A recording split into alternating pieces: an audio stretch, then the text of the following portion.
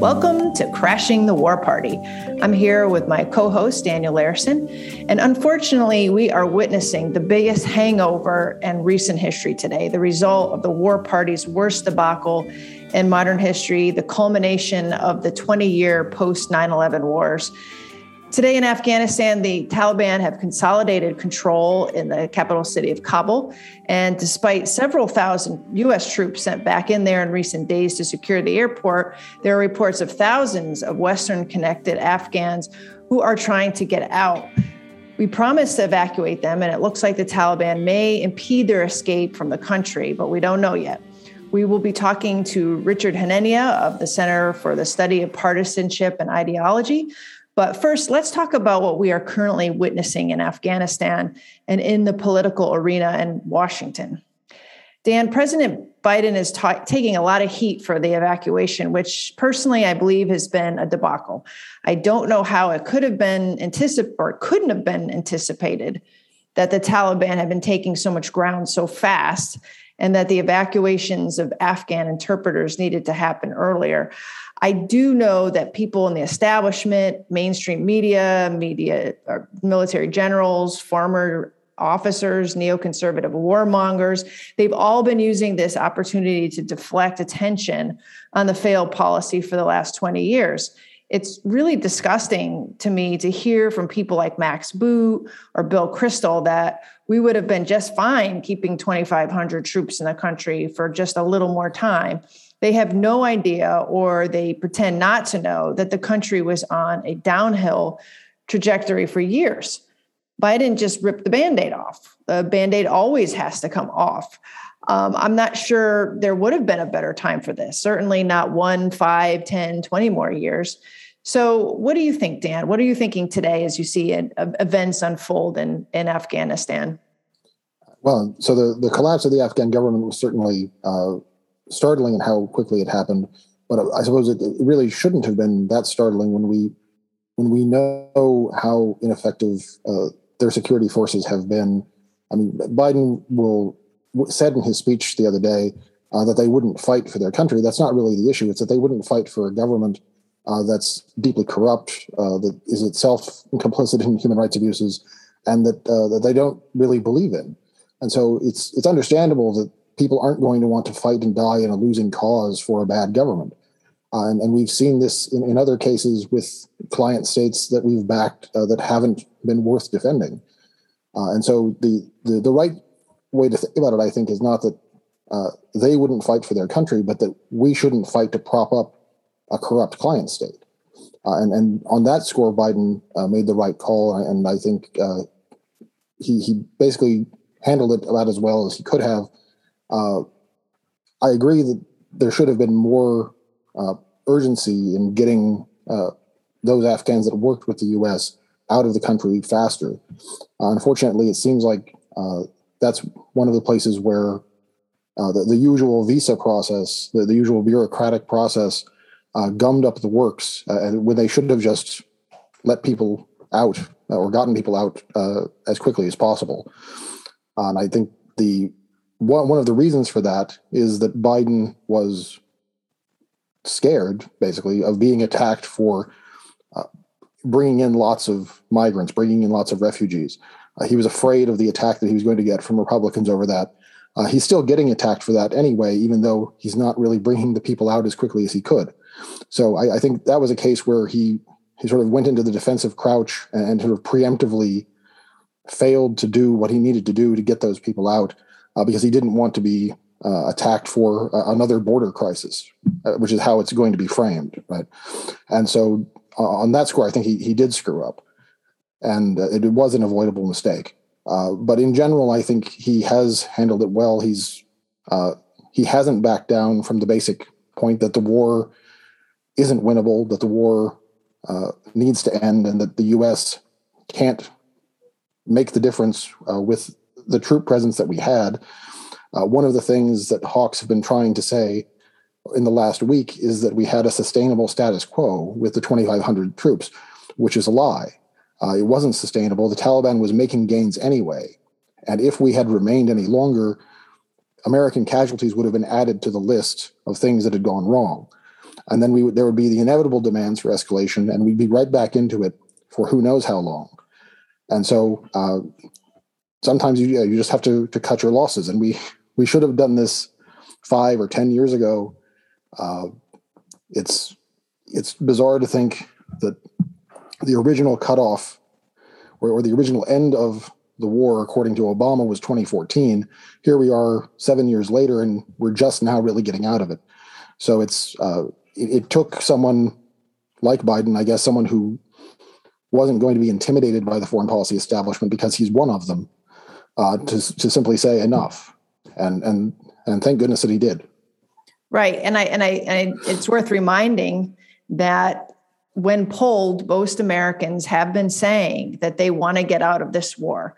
They've been saying this for years. This isn't just the last year or the year before when Trump wanted to get out. Polling has been consistent that the majority of Americans don't think that the war in Afghanistan is worth it, and they want to get out, and they don't see a military solution. And that tracks with what veterans have been saying, which is, to me, that's really important, that the veterans who have sacrificed their lives for this country in Afghanistan as well as in Iraq have been polling for years, since at least 2017 or 2015, and greater pluralities, and now a majority of them say that it wasn't worth it. And so I think Biden recognized that first off when he was elected. Even on the campaign trail, you could hear that he was echoing a lot of the same verbiage of President Trump, ending the forever wars. We can't win these things militarily. We want to focus on diplomatic solutions, not military solutions. Those are the same things that Trump was saying in his own clunky way in 2016. And to my mind, this in part why he won in 2016, because he tapped into that war wariness of the American people, who did not see anything coming out of those wars, those post 9/11 wars. So I think he's standing on firm ground with the American people. It just remains to be seen how much of a political hit he takes from this, because the media and the foreign policy establishment in this country seem hell-bent on drawing the wrong lessons from this. And I, too, saw some of the commentary last night on Fox News. Brit Hume was out there saying, wait a minute, we've only had this small force of 2,500 people, troops there, and we were able to keep the country stabilized. And I just wanted to, jump through the screen and strangle him. And there was nobody on the panel, of course, to contradict him, which was very frustrating. And I'm proud that I'm, at Quincy, and we've had people on the media. I was on C-SPAN over the weekend, and I was able to vocalize this. And I got a lot of great feedback from people. People are like, right on. We needed to be out of this war, but I feel like the elites in this town in Washington are so invested in seeing our interventions, the status quo, maintained, whether it be for warmongering reasons, for the reasons that it's upholding the defense industry, or humanitarian reasons. There's plenty of humanitarian interventionists out there who disagree with what Biden said. That's the formidable force that we have to fight against. But I think it's a good fight that we keep maintaining, that the withdrawal was the right thing to do. Yeah, absolutely. And one of the things it's been frustrating to see on one level. It's also sort of funny to see how many of Trump's supporters that had supported his withdrawal plan, his withdrawal deal, turn on a dime, and including Trump himself, turn on a dime and attack Biden over this, accusing him of weakness and abandoning the Afghan people as though Trump was a great lover of the Afghan people or something. I mean, he doesn't. And like he'd do it any better. Well, exactly. And so it's, to me, it points to the real opportunism at the heart of Trump's own foreign policy views, and also the opportunism of a lot of Republican partisans who were happy to abandon the war when the person in charge of their party thought it was a good idea, and who are now outraged at the same thing because it's from someone from the other party. It's so mindless.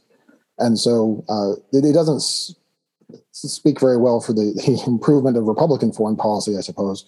But it suggests that the public really has gotten sick of the same old endless warfare that we've seen.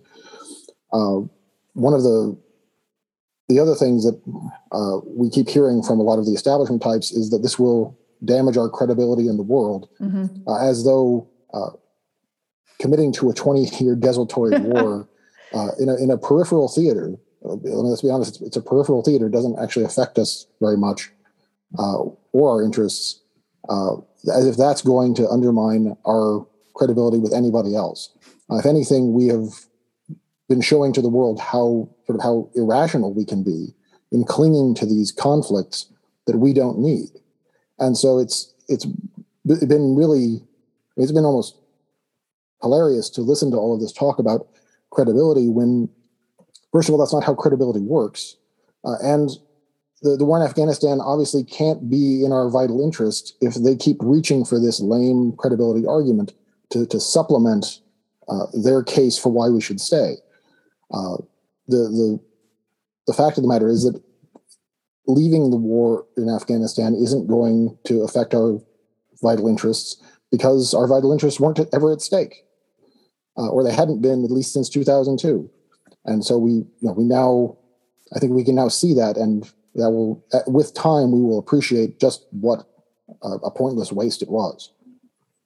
It's always amazing to me that every time, particularly a Republican president or a Republican effort that the Democrats don't like, on foreign policy comes around, they say, "See, this is hurting our credibility on the world stage. Nobody believes in us anymore." Let's face it. We lost our credibility on the world stage after we invaded Iraq.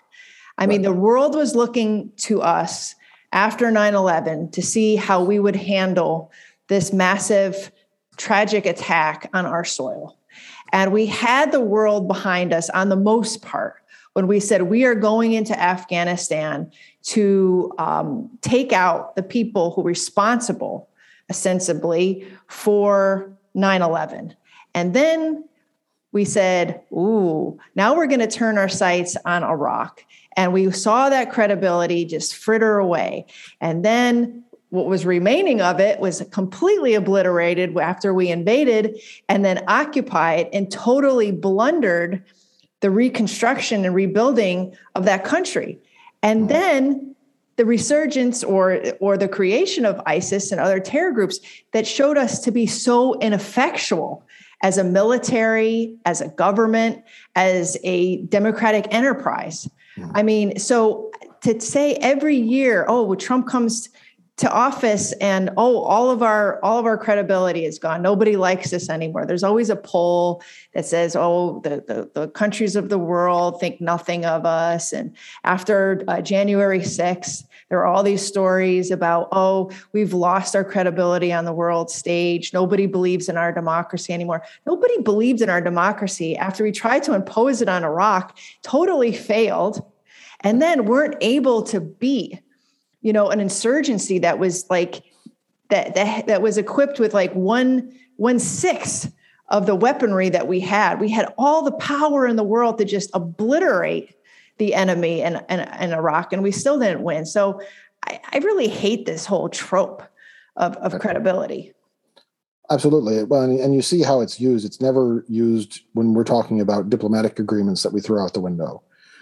No one ever talks about reneging when we renege on treaties or pull out of treaties, that hurts our credibility. It's always a question of if we don't bomb someone, then we lose credibility. Or if we don't stay in this endless war, then we lose credibility.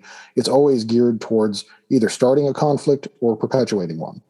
And I don't see how that can actually be reassuring to other countries in the world, which have, I think, for the most part, have viewed our response to 9/11 as it has gone on all this time as verging on insanity, because we have responded with a massive overreaction to the terrorist attacks, horrible as they were extreme outliers in terms of terrorist attacks, and the actual threat from international terrorism is quite low.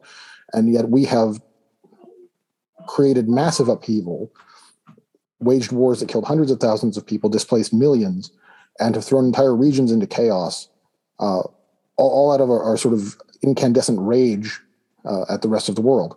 And so it's that has itself been discrediting that entire effort. Exactly. And so, so I agree absolutely. And right. So one of the things that disturbed me about Biden's speech, which was mostly pretty good, that he gave just the other day, is that he was starting to talk about how we need to focus on these other groups in other countries. And so now we can move on from Afghanistan because that job is done, but there's still Al-Shabaab and Al-Nusra and all of these others in Somalia and Syria and other places that also don't threaten us, that can't threaten us from where they are. But we're still going to go chasing after them forever, apparently. And so that the perpetuation of the war on terror beyond Afghanistan is the next big challenge that we have to face and we have to beat, because that's where we're headed, I guess. And it was so frustrating about that, Dan, is that these groups, Al-Nusra, Al-Shabaab, ISIS, they were created by our 9/11 wars. They weren't created in a vacuum. They were created because of the global war on terror. So Al-Shabaab in Somalia, the Bush administration had made a conscious decision to not support the Islamic Courts Union in Somalia at the time because they saw them as proto-terrorists. Even though they had nothing to do with Al-Qaeda at the time, they had nothing to do with 9/11, but they made a conscious decision to support the opposition. And what happened? You got a worse situation with Al-Shabaab growing out of that. And so all of these groups that we're purporting or we're using as a justification to stay in the region and continue counterterrorism activities are because of our initial global war on terror. And specifically our occupation of Afghanistan and Iraq. So I don't know in the long term if the actual lessons were learned. I'm glad that Biden is using this language of restraint. He made a lot of good points. And personally, I agree and am happy that he stands behind his decision to withdraw and that he is focused on American interests and he wants to bring American troops home and doesn't want them to sacrifice anymore. But I'm hoping, like you, that this doesn't mean a shift to another enemy. And I'm thinking specifically to China and South China Sea and all the buildup there. So I guess there will always be a reason for us to come on air here at Crashing the War Party, because I don't see an end. I see this as a victory in a way, but it's certainly not the end of the war. Right.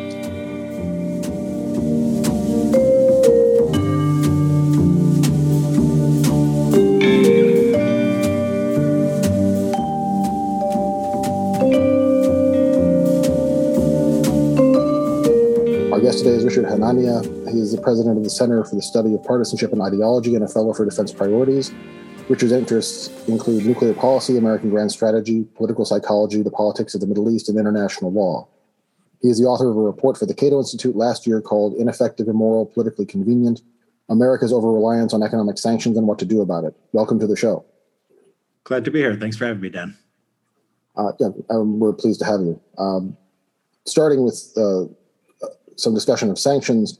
With the Biden administration, they've kept all of the Trump-era maximum pressure sanctions on Venezuela, Iran, Syria, and North Korea. They've had no more success in extracting concessions from any of these governments than Trump had. Why do American political leaders keep using sanctions to try to coerce other states to change their behavior when it has repeatedly failed and inflicts such great harm on innocent civilians? Well, I think it's a strange thing in our political culture. There's an expectation in Washington among elites that whenever something bad happens in the world, that the U.S. has to do something. So, everywhere, wherever there's a coup, there's a civil war, there's a disturbance, there's a human rights violation, people say, "What's the United States going to do?" People consider it sort of a president's sense of honor, personal honor, national honor is at stake, even in things that we really have nothing to do with. And so, what does that mean? You can't go fight wars all the time. We fight a lot of wars, but you can't respond to every single thing that happens in the world, Burma or Hong Kong or Belarus. You can't go to war in all these places. You can't arm rebels in all these places. Sometimes we do that. So, and if you can't feel like you can't do it, you can't do nothing. Sanctions seems like a middle way. People don't really notice it. It tends to be enforced through the Treasury Department. Tends to be a very sort of technocratic, bureaucratic thing. And I think that it has a political role to play in our politics. People will say, if you get rid of sanctions, they will say, you love Maduro, you're soft on Assad, you're soft on Kim Jong-un. Never mind if that's actually, if the sanctions are actually hurting Kim Jong-un or they're just hurting the North Korean people. I think there's sort of a deep pathology in our political culture and how we see the world. And sanctions, they're often better than going to war. They still have massive humanitarian costs, and they shouldn't be seen as something that we just do normally in the course of international relations.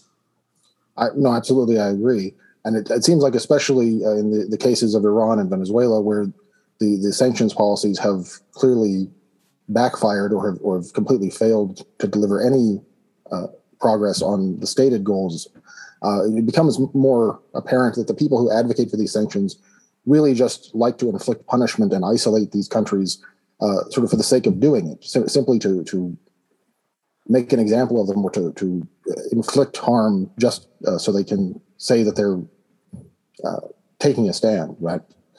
Yeah, I think part of it is political. Part of it is, I think there's a sort of a strategy of regime change, even though they don't want to say it's regime change. So a lot of the Iran hawks won't say they want regime change because it looks bad, and there's been a lot of terrible experiences with that. They're just hoping to, starve Iran, put pressure on its government to the greatest extent possible. It hasn't worked, obviously, but I think that they're not interested in peaceful coexistence. They want, and potentially, another thing that sanctions do is maybe you don't get regime change, but you do get continuing hostilities between the U.S. and that country. And if all you care about is overthrowing Iran, you take the chance, you want relations to be sour, and then eventually, hopefully you'll get the right president, you'll get the right moment, and he'll do the regime change thing more directly. So yeah, there's always, a lot of arguments are often bad on their surface, but often there's an ulterior motive behind them, and it's not difficult to see. Sure. And turning to the big news of this week, the Taliban takeover in Afghanistan has been in the news for the last week as they've swept through the country and taken Kabul.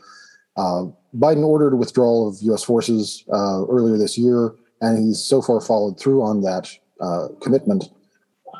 The precipitous collapse of Afghan forces has underscored the failure of earlier U.S. policy. You argued earlier this year that the U.S. should have withdrawn by the May 1st deadline. What do you think Biden got right on Afghanistan, and what should he have done differently? Well, I think what he got right is the main story, and we shouldn't lose focus of that. It is hard to withdraw from Afghanistan. It's hard because when you try to withdraw from Afghanistan, the politicians are going to attack you, the military is going to attack you, the CIA is going to attack you, the media is going to attack you. You basically have no friends. You're going to be alone, and you're going to be out there on an island. This is not just withdrawing from Afghanistan. This is withdrawing from any commitment. Some of the bipartisan pushback to Trump came when he tried to do some things that were moving away from a more bellicose posture. So when he tried to bring troops home from Syria, when he talked about closing bases in Germany, that was one of the few cases, maybe the only major case, or at least close to it, where Republicans in Congress were willing to go out on a limb, were willing to vote against Trump. And every time he backed down. And so it was difficult for Trump. It was difficult for Obama. Biden came along and he finally, pulled off the Band-Aid. And even the stuff that looks ugly, like what's going on at the airport in Kabul, it's hard to see how you don't get that at some point when you leave. Look, there's a lot of people who would like to leave Afghanistan, not only people who work with the United States, but a lot of people just would like to leave Afghanistan because it's a very poor country. There's always a migration issue. And, the U.S. is not particularly competent. It's supposed to run the Kabul airport under the most desperate conditions. It can't even. It doesn't even drive route to the airport. It takes helicopters from the U.S. embassy to the Kabul airport and back. So they're going to set up a TSA, a security clearance system on their way out. None of this makes any sense. So it was going to be ugly, and you could nitpick with what Biden did wrong, but there was no way that this was going to happen in a way that looked good, or you didn't have some footage of things that looked really bad and were potentially harmful politically, at least in the short term. A more substantive mistake: he put too much faith in the Afghan government. He didn't need to go out, and I wouldn't have said this if I was him. I always thought that the Afghan military would collapse. Maybe not this soon, but eventually. He didn't have to go out and say Kabul's under threat, not under threat. The Afghan forces can hold. He should have shrugged his shoulders and been agnostic about it. I say we gave them the training, we gave them warning we were getting out. They might survive and they might not. And then they didn't. And then if he said that, people couldn't come back and use it against him. But this is just optics. This is short-term stuff. This is small compared to not being in Afghanistan for another 10, 15, 20 years. If it didn't happen now, that could have easily happened. Biden said some stupid thing that makes him look bad. People shouldn't really get hung up on that in the bigger picture. Hi, Richard. It's Kelly. Thank you so much for coming on the show. We are very excited to have you. It's been a long time in coming. Let's talk about the optics a little bit, because I've noticed in the last 24 hours, not only the right-wing media, but the left-wing media has been piling on in its criticism of the Biden administration over the evacuation. And there seems to be some level of concern among people in our own quarters, people who have been fighting to get out of this war for a long time and out of interventions or militarized foreign policy writ large for some time, that this will have an effect on the efforts for changing foreign policy to be more restraint oriented, that this will harm the restraint movement. Can you talk a little bit about how the narrative seems to be up for grabs right now? Yeah. So the restraint movement is always they're the ones with the smaller megaphones. So no matter what happens in the world, the Washington Post editorial board and MSNBC and CNN are going to have a lot of say, and they're going to probably have more say than people like us. That doesn't mean that they're invincible, but they're always going to be there, and they're always going to be best positioned to shape the narrative. I think that the facts on the ground are very important. So you had this war that went on for 20 years. Whatever happens in Afghanistan, it's going to be really, really hard to go back. And you're not going to go back and you're going to build a government from scratch. So even if restraint was, say, hurt in the short run, look, we don't have a war anymore. we should just celebrate that. And that's why they fight so hard. Now they're gonna try to go, and they're gonna try to make it harder for the next time a person tries to do these things. And I think our job is to say, look, it didn't work out that poorly. Look, the Taliban, you could have had a bloody civil war that lasted forever. The fact that the Taliban just marched into Kabul and the government laid down, that's actually a good humanitarian result. It's not a perfect humanitarian result. Obviously, there's human rights issues with the Taliban, but a prolonged civil war would have been the nightmare outcome, and we're not getting that. We're not even getting the Taliban shooting at the U.S. on the way out, even though they have capabilities. They have the entirety of Kabul. The Taliban spokesman the other day said they were letting the U.S. take people with them, and they're not standing in their way. And so we have to stress that. We have to stress that it would have been ugly no matter what. It would have been ugly in part because of the vested interests that tried to make it difficult to pull out. So Biden, in his speech the other day, said that the Afghan government discouraged people to leave. Because they didn't want there to be panic. Because if everyone just starts leaving, then what does that say? That says that the government is about to fall. So even until the last moment when the government fell, the government wants to give the impression that it's still in control, that it still has a chance of taking control of the country. So no matter when you did it, that was going to be a concern. Until the moment the Afghan government collapsed, you were going to have the Afghan government saying, we don't want to encourage an exodus. So it had to be sort of sudden. It had to be this, the government had to collapse, and then you had to take care of it.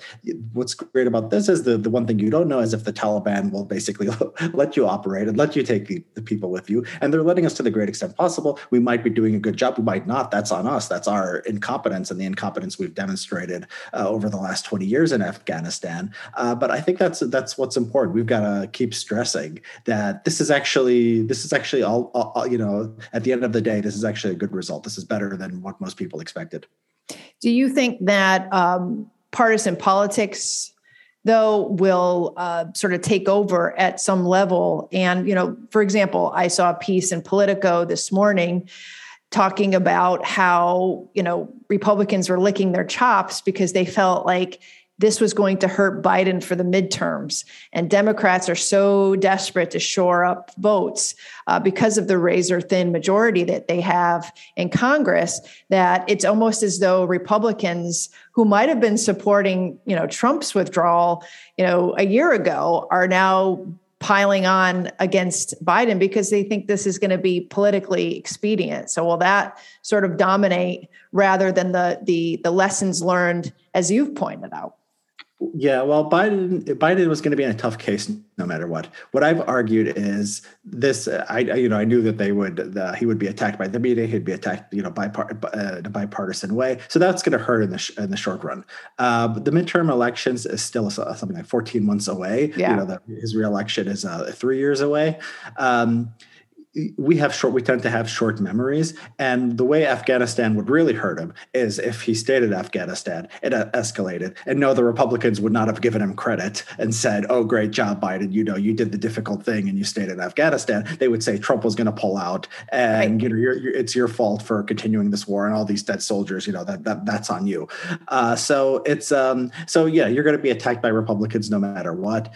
It's going to hurt no matter what. What this does is it's a short-term harm, and it doesn't involve American casualties, and that's better than the alternative, which is long-term during election season, and actually, Americans dying in Afghanistan. I think that would have been the worst outcome for him.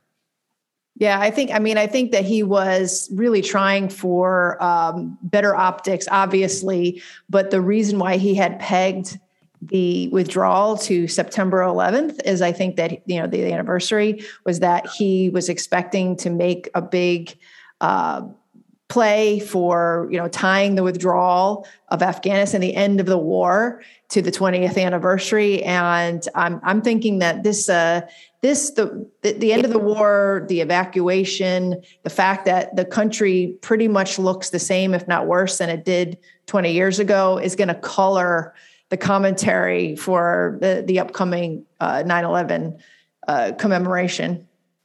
Yeah, it'll be interesting to, Biden will have a case. Biden will be able to go out there and he'll say, I ended the war. That's it. And, we're still sort of in the, we're still just a day or two after Kabul fell.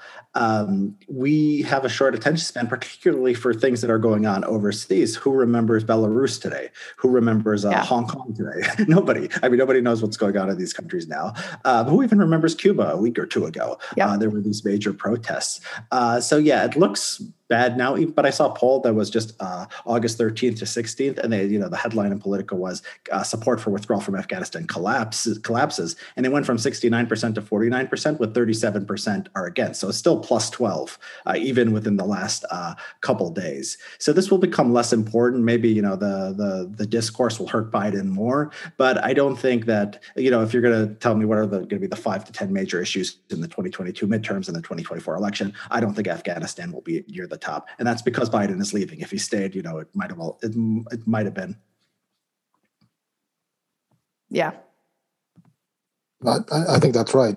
And one of the things that's been interesting, listening to a lot of the hawkish complaints about the way that Biden did it and that he did it, is they were saying that there's no significant anti-war movement against Afghanistan. Well, that's because the public has tuned it out for the last 10 years, for the most part. So it's not as if they're going to suddenly start caring deeply about Afghanistan when it has not been a top priority for most people. Most people are rationally ignorant about most foreign policy issues, especially when I think a lot of people probably didn't realize we still had troops in Afghanistan until we started talking about it again. So I don't think there's going to be much chance of that backfiring on them politically, at least not by a lot. Coming back to what you were talking about, Richard, with respect to U.S. incompetence, Anatol Lieven just wrote a really interesting piece, or it was just published this week, talking about how the deal cutting that all of the Afghan forces did with the Taliban as part of the arrangement to let the Taliban take over was actually a long-standing practice in Afghan society, and that this is something that if we had known anything about Afghanistan, we should have anticipated.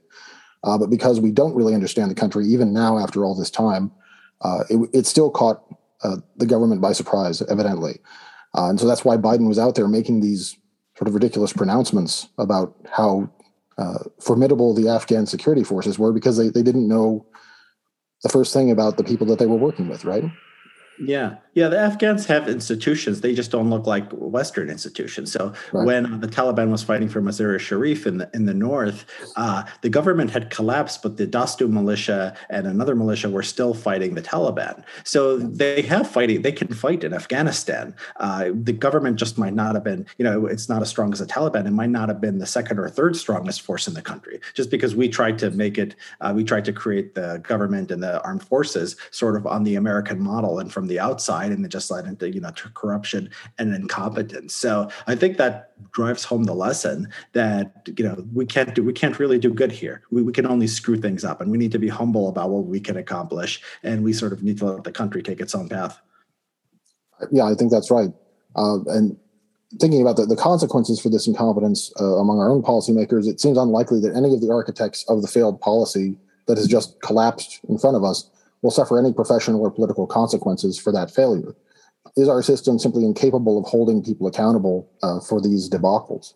Yeah, a little bit. So, the only sort of accountability there is at the ballot box. So the fact that the last two presidents both made the neocons, the Bill Kristols of the world, unhappy in their own ways, I think is positive. Nobody's hiring Paul Wolfowitz. If Jeb had won in 2016, maybe he would have, but nobody's hiring Paul Wolfowitz or Doug. Well, somebody is. The Hudson Institute is, but nobody in the federal government is, at least. Right. And so, they're living good lives. The generals will go to their will go work for industry, for weapons manufacturers, et cetera, when they're retired. But for the American people have at least elected the last two presidents that have kept the worst people. Maybe I shouldn't say that. John Bolton was was a major figure in the last administration. So it's not a perfect system, and it's not there's still a lot of bad people in both administrations. But the public is turning against these people, and there is a little bit of accountability. The fact that it's Biden and the fact that Trump both wanted to get out, is something. And Obama too. Right, and it's just a constant struggle. Sure, and there has been a little bit of progress. At least we are finally out of one war. There are more to take care of, but we are at least out of that one.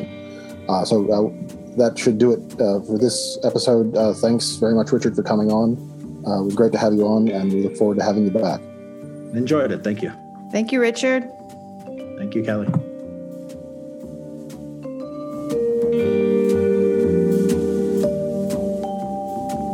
Thank you again for tuning into today's episode. If you enjoy and value real conversations such as these, please leave us a 5-star rating on your favorite podcaster of choice. Right now, Crashing the War Party can be found on Stitcher, TuneIn, and at Substack at crashingthewarparty.substack.com, where you can also sign up for our newsletter. Special thanks to our editor, Remzo W. Martinez, the Crashing the War Party team, and to you, our listeners. Let's create a more peaceful world, one episode at a time.